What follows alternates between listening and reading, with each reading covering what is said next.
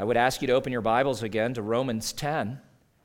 I'd like to begin reading in verse 13, and I'll read through the end of the chapter, although I don't know that we will actually make it to verse 21 through the message this morning. Romans 10, verse 13. For everyone who calls on the name of the Lord will be saved. But how are they to call on him in whom they have not believed? And how are they to believe in him of whom they have never heard? And how are they to hear without someone preaching? And how are they to preach unless they are sent? As it is written, how beautiful are the feet of those who preach the good news. But they have not all obeyed the gospel. For Isaiah says, Lord, who has believed what he has heard from us? So faith comes from hearing, and hearing through the word of Christ. But I ask, have they not heard? Indeed they have. For this is Psalm 19, one of David's psalms. Their voice has gone out to all the earth, and their words to the ends of the world. But I ask, did Israel not understand? Well, first, Moses says, I will make you jealous of those who are not a nation. With a foolish nation, I will make you angry. Then Isaiah is so bold as to say, I have been found by those who did not seek me. I have shown myself to those who did not ask for me. But of Israel, he says, all day long I have held out my hands to a disobedient and contrary people. This is the word of the Lord. Let's pray. Father, as we continue our way through your word, Paul's letter to the Romans, we are mindful again of how much help we need to understand it aright. Your truth is not simply discerned through the exercise of our mental capacity, but it is discerned through the work of the Holy Spirit. And so I pray, Spirit of God, that you would come with all your holy power, with all your illuminating, life-giving, light-granting power. We need you, Holy Spirit, though we have resisted you, though we have ignored you, though by our sin we have offended you and grieved you. But if you withhold your presence from us at this time, we will not only fail to understand your word, but we will not find and experience that transforming touch of your presence. So come, Holy Spirit, come. Lord Jesus, we pray that you would make your presence known to us as the Good Shepherd, that as you teach and instruct us by your Spirit, you would also soothe the hearts that are anxious and agitated this day, that you would bring healing of the mind to those who are so conflicted and confused, that you would place your powerful grace and mercy upon our souls like the healing medicine it is, and that we would cease that restless and endless quest for peace, for satisfaction, for joy. We look in so many places aside from you, but only you can stand in the midst of an assembly like this and say, I am the bread of life that always satisfies. I am the water of life that quenches the deep thirst of your soul that nothing else satisfies. I am your Savior and King. So stand in our midst this morning and speak those words of life, of blessing, of healing, of peace, of salvation. And we pray these things, our God and Father, because you, the one true God, have revealed yourself in great mercy.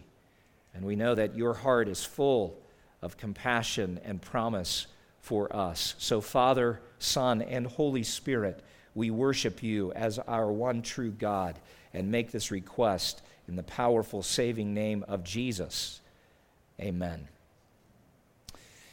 Are you familiar with reverse engineering? I know many of you are, and even those of you who say, that's not my particular area of expertise or interest. You've heard about reverse engineering.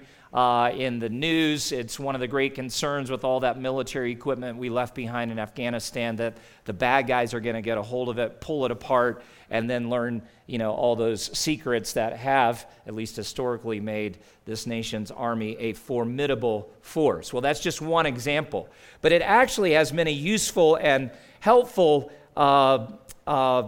parts to it. And reverse engineering, or it's sometimes called back engineering, I did not know that until I, out of curiosity, was looking at this yesterday. It's a process in which all kinds of things, from software to machines to aircraft to architectural structures and other products, are deconstructed in order to extract certain design information from them.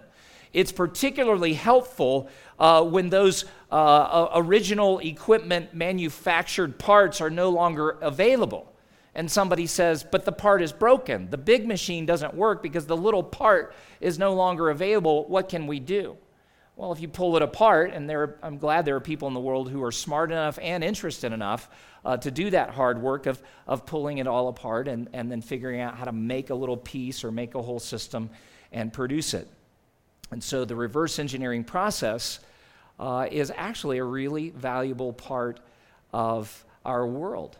Well, this next section of Romans 10 that we just read through moves a little bit like the process of reverse engineering, and you may have caught that. And Paul uses a series of questions that move us from God's ultimate purpose of salvation, that everyone should call on the name of the Lord in order to be saved. That's the ultimate goal or purpose of all true Christian mission. But he actually uses a series of questions to back us through a divinely ordained process for how an individual would call on the name of the Lord. So as you read through this portion and we study through it, pay attention to these 4 particular questions, and it actually builds a sequence of 5 key steps for us to keep in mind. Now, verse 13 is a place we stopped last week, and it's a perfect doorway into this morning's study of Romans 10. Everyone who calls on the name of the Lord will be saved. Paul is actually quoting the Old Testament prophet Joel, and you could go back to Joel 2 and find verse 32 specifically and see those words printed on the page in front of you. And Paul is using that quotation. We think that Joel likely gave that prophecy about 500, maybe 600 years, if we can squeeze out a little bit more, before Paul would have quoted it. So it's an ancient Old Testament promise that God gave through the prophet Joel. But here, Paul takes that ancient promise and places it before us as a reminder of the merciful heart of God. And that's been a major theme in recent weeks for us as we've made our way through Romans 9 and Romans 10. So from ancient days, salvation has been universally available. That's the heart of God that is on display for us. That's what we need to remember. But Paul uses that little term, saved. What does it mean to be saved? Well, it means to be delivered from something that is threatening, something that could potentially have harmful consequences. And we know in the course of Paul's letter that what he has primarily in view, exclusively in view, is that rescue from the presence of sin and its deadly consequences. So God's call has universally gone into all the world through multiple generations, calling people to be saved or rescued from the consequences and the presence of their sin. So Paul quotes Joel 2:32, not simply to carry us back to an ancient promise of God, but he's also revealing God's desire for all people. It's not a promise given just to Jews. It's not a promise given to one ethnic group. It's a promise given to all. Now, the promise is this: everyone who calls upon God, specifically the name of the Lord, will be saved. That is a responsibility that rests on ordinary people like you and me. Each person must realize that they have a need for rescue. And there are many today who've never even considered the presence of sin in their hearts, let alone the consequences of that sin. Now, if we're honest enough and we pause for a moment, every one of us would say, yeah, I've not only sinned, but I've been the victim of somebody else's sin. And some have been victimized it to greater extents than others, but sin just permeates our world. And the consequences are always hard and sometimes actually deadly. But it's curious to me that there are many today who would actually say, and they would even try to say it politely, no, thank you, God. I've got this. I can save myself. Andrew touched on some of the basic components of religions around the world, where it's essentially a way of self-salvation. And that appeals to human nature, doesn't it? I mean, none of us really like to ask for help, especially if it makes us look like we're stupid or ill-prepared or, just kind of a numbskull. But that's actually the human condition. We can't do this.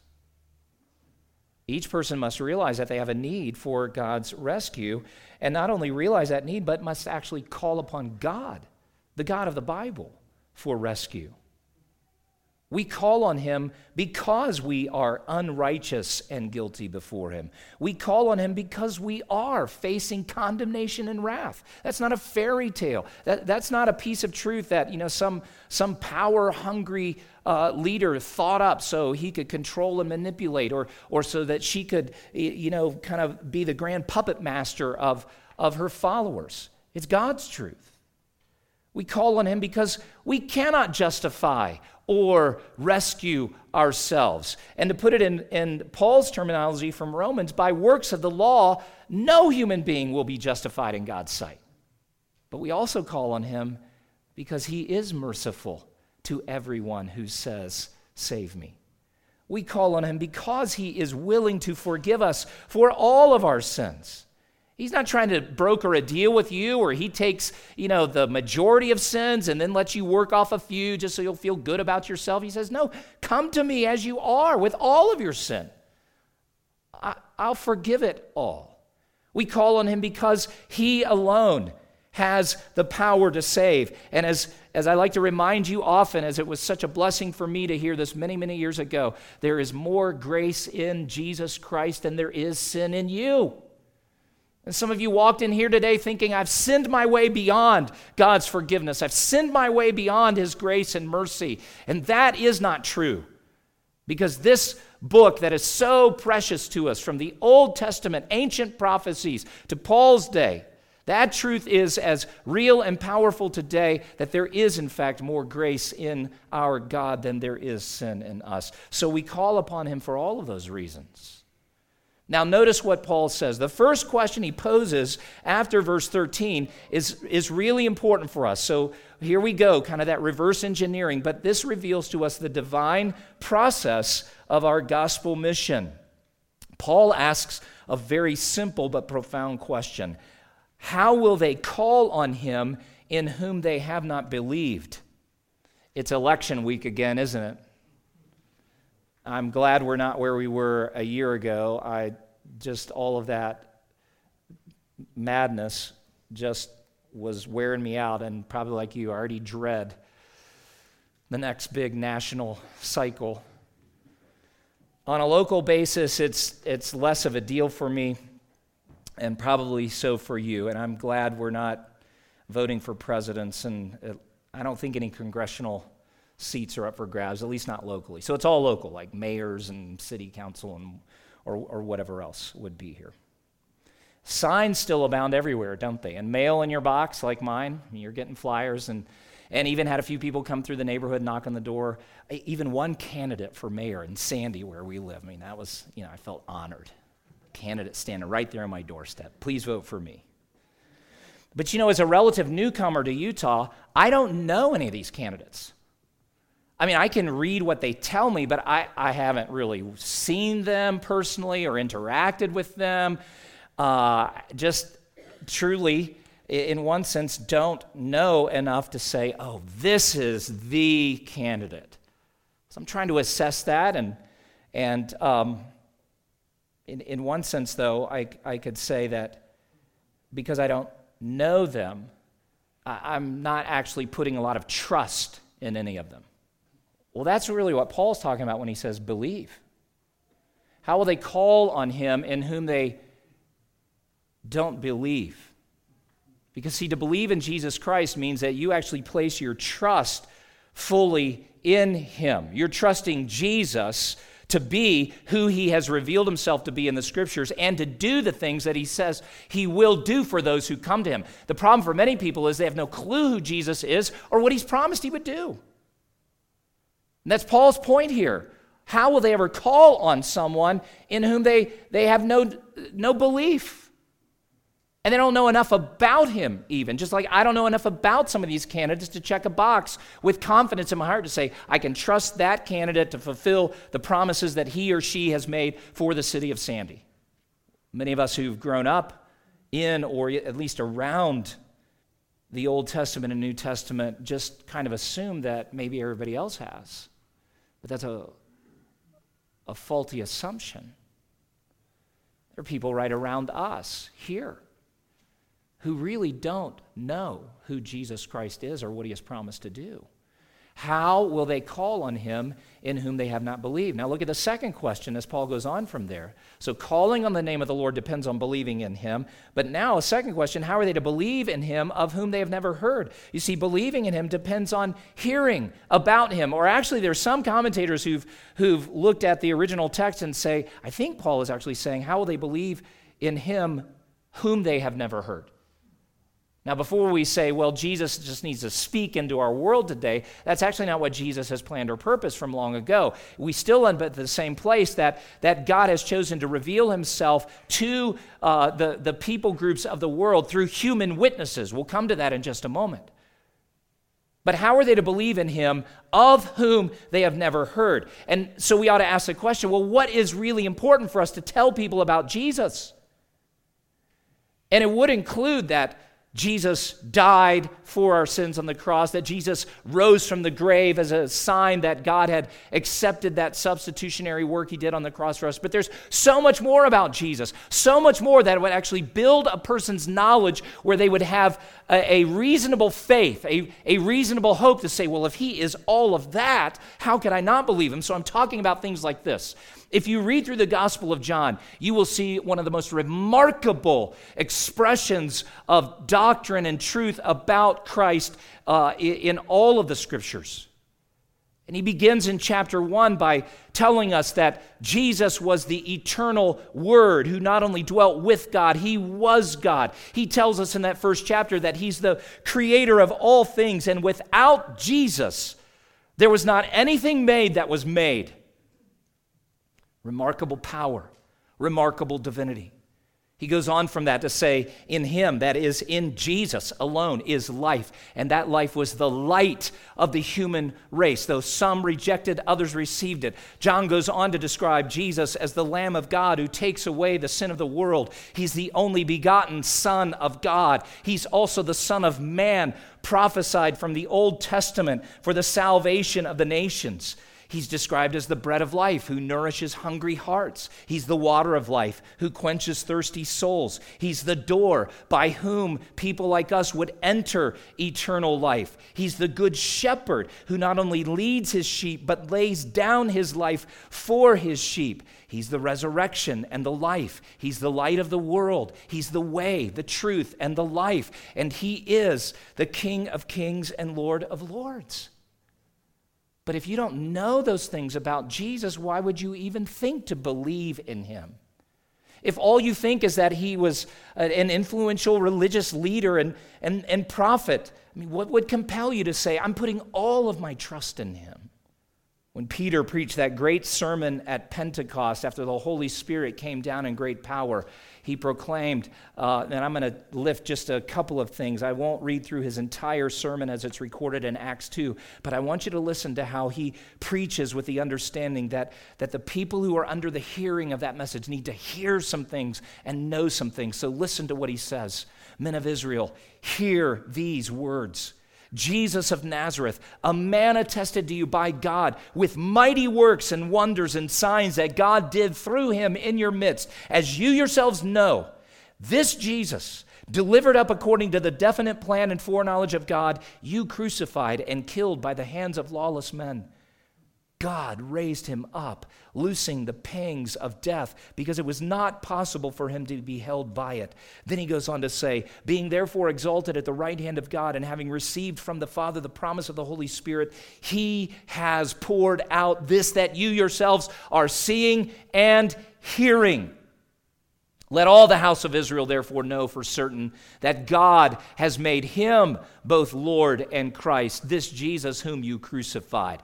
And so succinctly that summarizes the content of the message. And the Spirit of God fills Peter with this holy zeal so that the great crowd that is assembled there in front of him might hear the truth concerning Jesus. And then Luke records for us in Acts 2, at that moment, when they heard this, they were cut to the heart and said to Peter and the rest of the apostles, brothers, what shall we do? And Peter said to them, repent and be baptized, every one of you, in the name of Jesus Christ for the forgiveness of your sins, and you will receive the gift of the Holy Spirit. And then listen to this. For the promise is for you and for your children and for all who are far off. That's a way of referring to the Gentiles.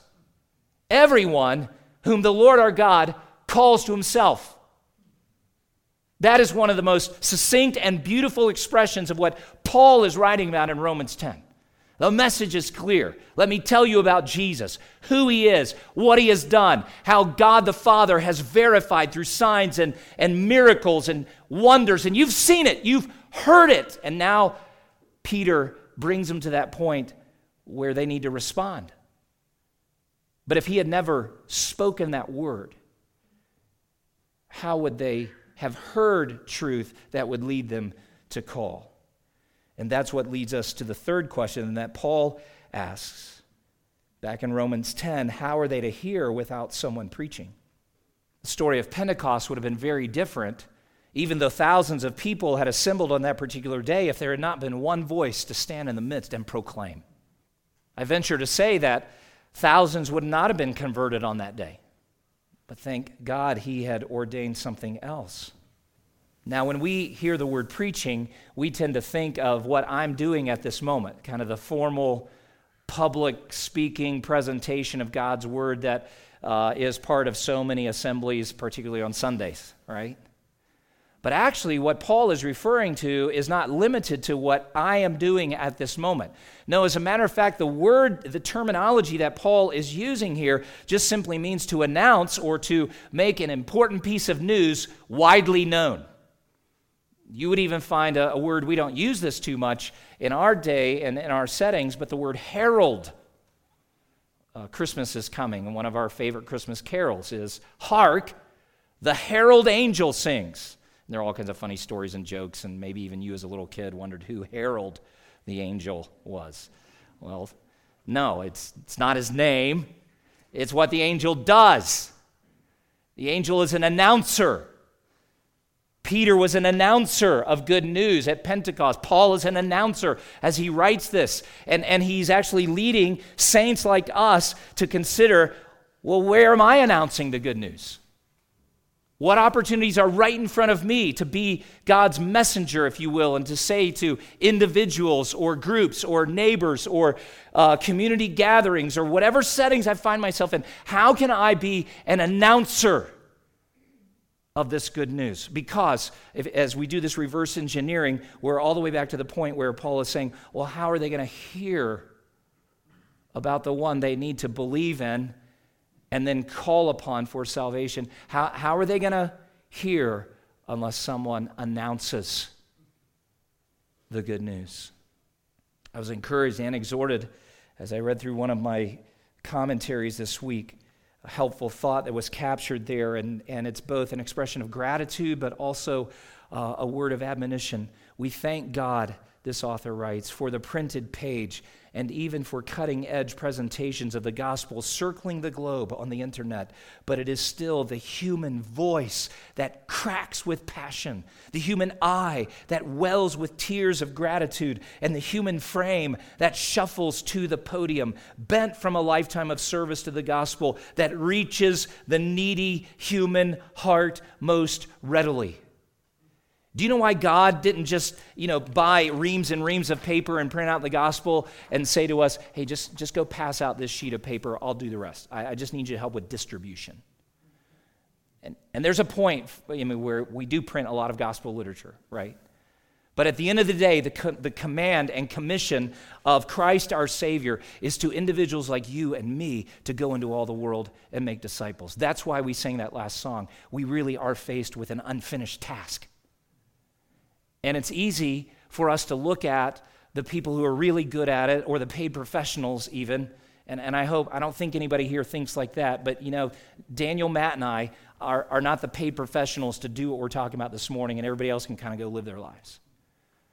We're all disciple makers.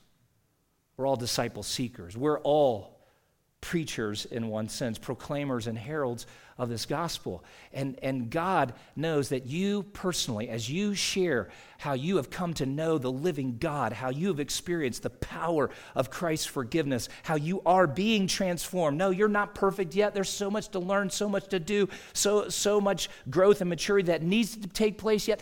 But He didn't ask you to reach that point of perfection or some extraordinary maturity before you go and just open your mouth and say, let me tell you about Jesus.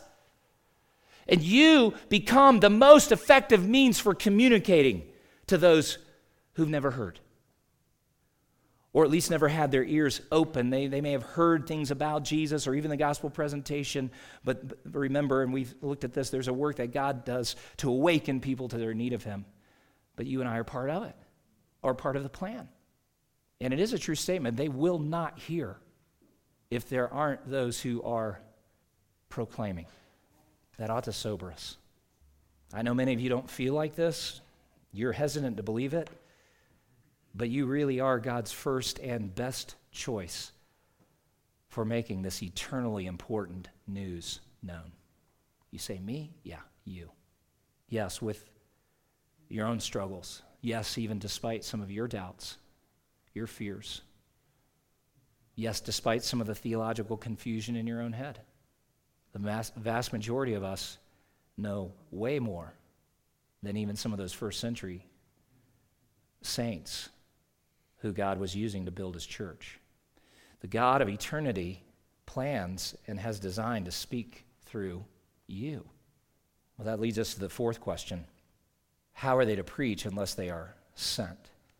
I love the term behind our English word that we use in our translations. It's a term that in other forms we translate as apostle. But even more basic to that is sent one.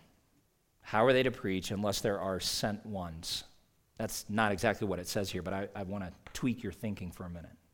Now, Paul wrote this letter with a deep awareness of his apostleship. He's what I would just call a capital A apostle. That's a limited group in history, and I do believe limited to the first century. Among other qualifications for capital A apostleship is a personal, visible encounter with the risen Christ. And Paul came to that dance, if you will, a little late, but he did encounter the risen Christ face to face, the Damascus Road experience. There are other apostolic gifts and authority that were evident in the first century church, but there are also other figures in the New Testament that are referred to as apostles, and I don't think they have the same kind of apostolic authority that Paul and Peter and James and John and others carried, but they were clearly sent ones and anointed of the Holy Spirit, authorized and commissioned by the risen Christ Himself to go into various parts of the world and proclaim this message of good news. And so there's an aspect of this that applies to every follower of Jesus. I don't think what Paul is saying is, hey, there are going to be a limited number of capital A apostles from this point forward, and if we don't keep perpetuating, this little special club, then nobody's ever going to hear, and if they don't hear, nobody's going to believe, and if they don't believe, they're not going to call, and if they don't call, they're not going to be saved. No, I think he's actually flattening it out and speaking of just the concept of local churches like ours need to be conscious of not only sharing the gospel in our present community, but also strategically saying, you know what, God, would you send some from Gospel Hope? Who will we send? I don't know the answer to that question this morning. it's been fun to think about that over the last several days as I've anticipated preaching this message and coming to this point. And there are some of you that I think God might actually send. I don't have some special prophetic insight to say, God told me you're going to go. But I think as a church family, we ought to be praying that God would send out from this place, out from the state of Utah, maybe even out of the country, some of our own dear church family members who would proclaim this gospel so that as people hear, they would believe, and as they believe, they would call. Now, I'm going to tell you, I've had the great joy through many years of pastoral ministry to see even some very close friends leave the comfortable, known community that I grew up in, they grew up in, the church that we were a part of, that we loved dearly, and move to places that none of us ever expected. Countries like Indonesia, Northeast China, Albania, cities like Istanbul. People that if I could, I would introduce you to them, and yet probably will never have that opportunity. People who are unknown to the world. Their names don't appear in any major news outlet headline this morning. They live and serve and proclaim in obscurity. And for some of them, it has been hard going. I mean, it would be a great joy for me as their friend to even stand and not only tell you about where they've ended up, but to say, thousands of converts have come to Jesus because they have faithfully plowed the hard soil of non-religious or other false religious soil. That's not the case in most of these places. It's one person here, one family there. It's just slow and steady, and sometimes it even seems pointless. But then when you have enough time to look back at how God began to work, and a couple of these folks were just teenagers when God really began to fire their imagination, thinking of our youth group coming and being at a retreat all weekend, coming back today. You don't know what kind of significant stuff God does from a Friday night through Sunday morning in a concentrated time of preaching from the Word, of study of God's Word, and then just a whole bunch of crazy games where most parents are like, I hope they haven't broken a leg. Or worse yet, broken somebody else's leg. It's such joy in my heart to look back to some of those retreats that were a hassle, but to now see God was doing some stuff there. And that, there was a little group of, I'll just tell you this quick story. There were 3 young men in our youth group almost 30 years ago, and they were a blast. One of them in particular was really challenging. He's the kid that we had a youth event on a Friday night, and he was not there, and his sister and a couple other kids, and these kids never missed. And I just had this sense, I'm like, there's trouble. If they're not here, they're up to trouble. And sure enough, I got home, and you know what the trouble was? Those kids had been at my house while the rest of us were at a youth group, and 5 or 6 of them had bought 70 rolls of toilet paper and decorated the 10 pine trees in our yard. And it rained that night. So guess what I did Saturday morning when I got up? I picked up the phone.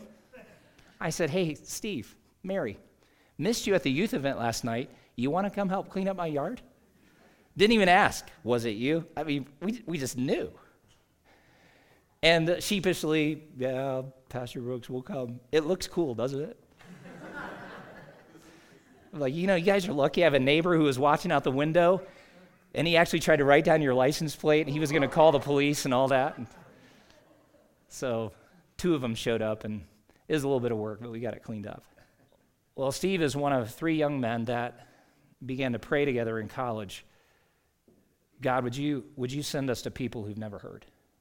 Not one of the 3 were ministerial students in their undergraduate years. One of them went on for a master's degree in theological training. But God put an opportunity before them to go to China and teach English at the university level. And they took a huge step of faith and did it.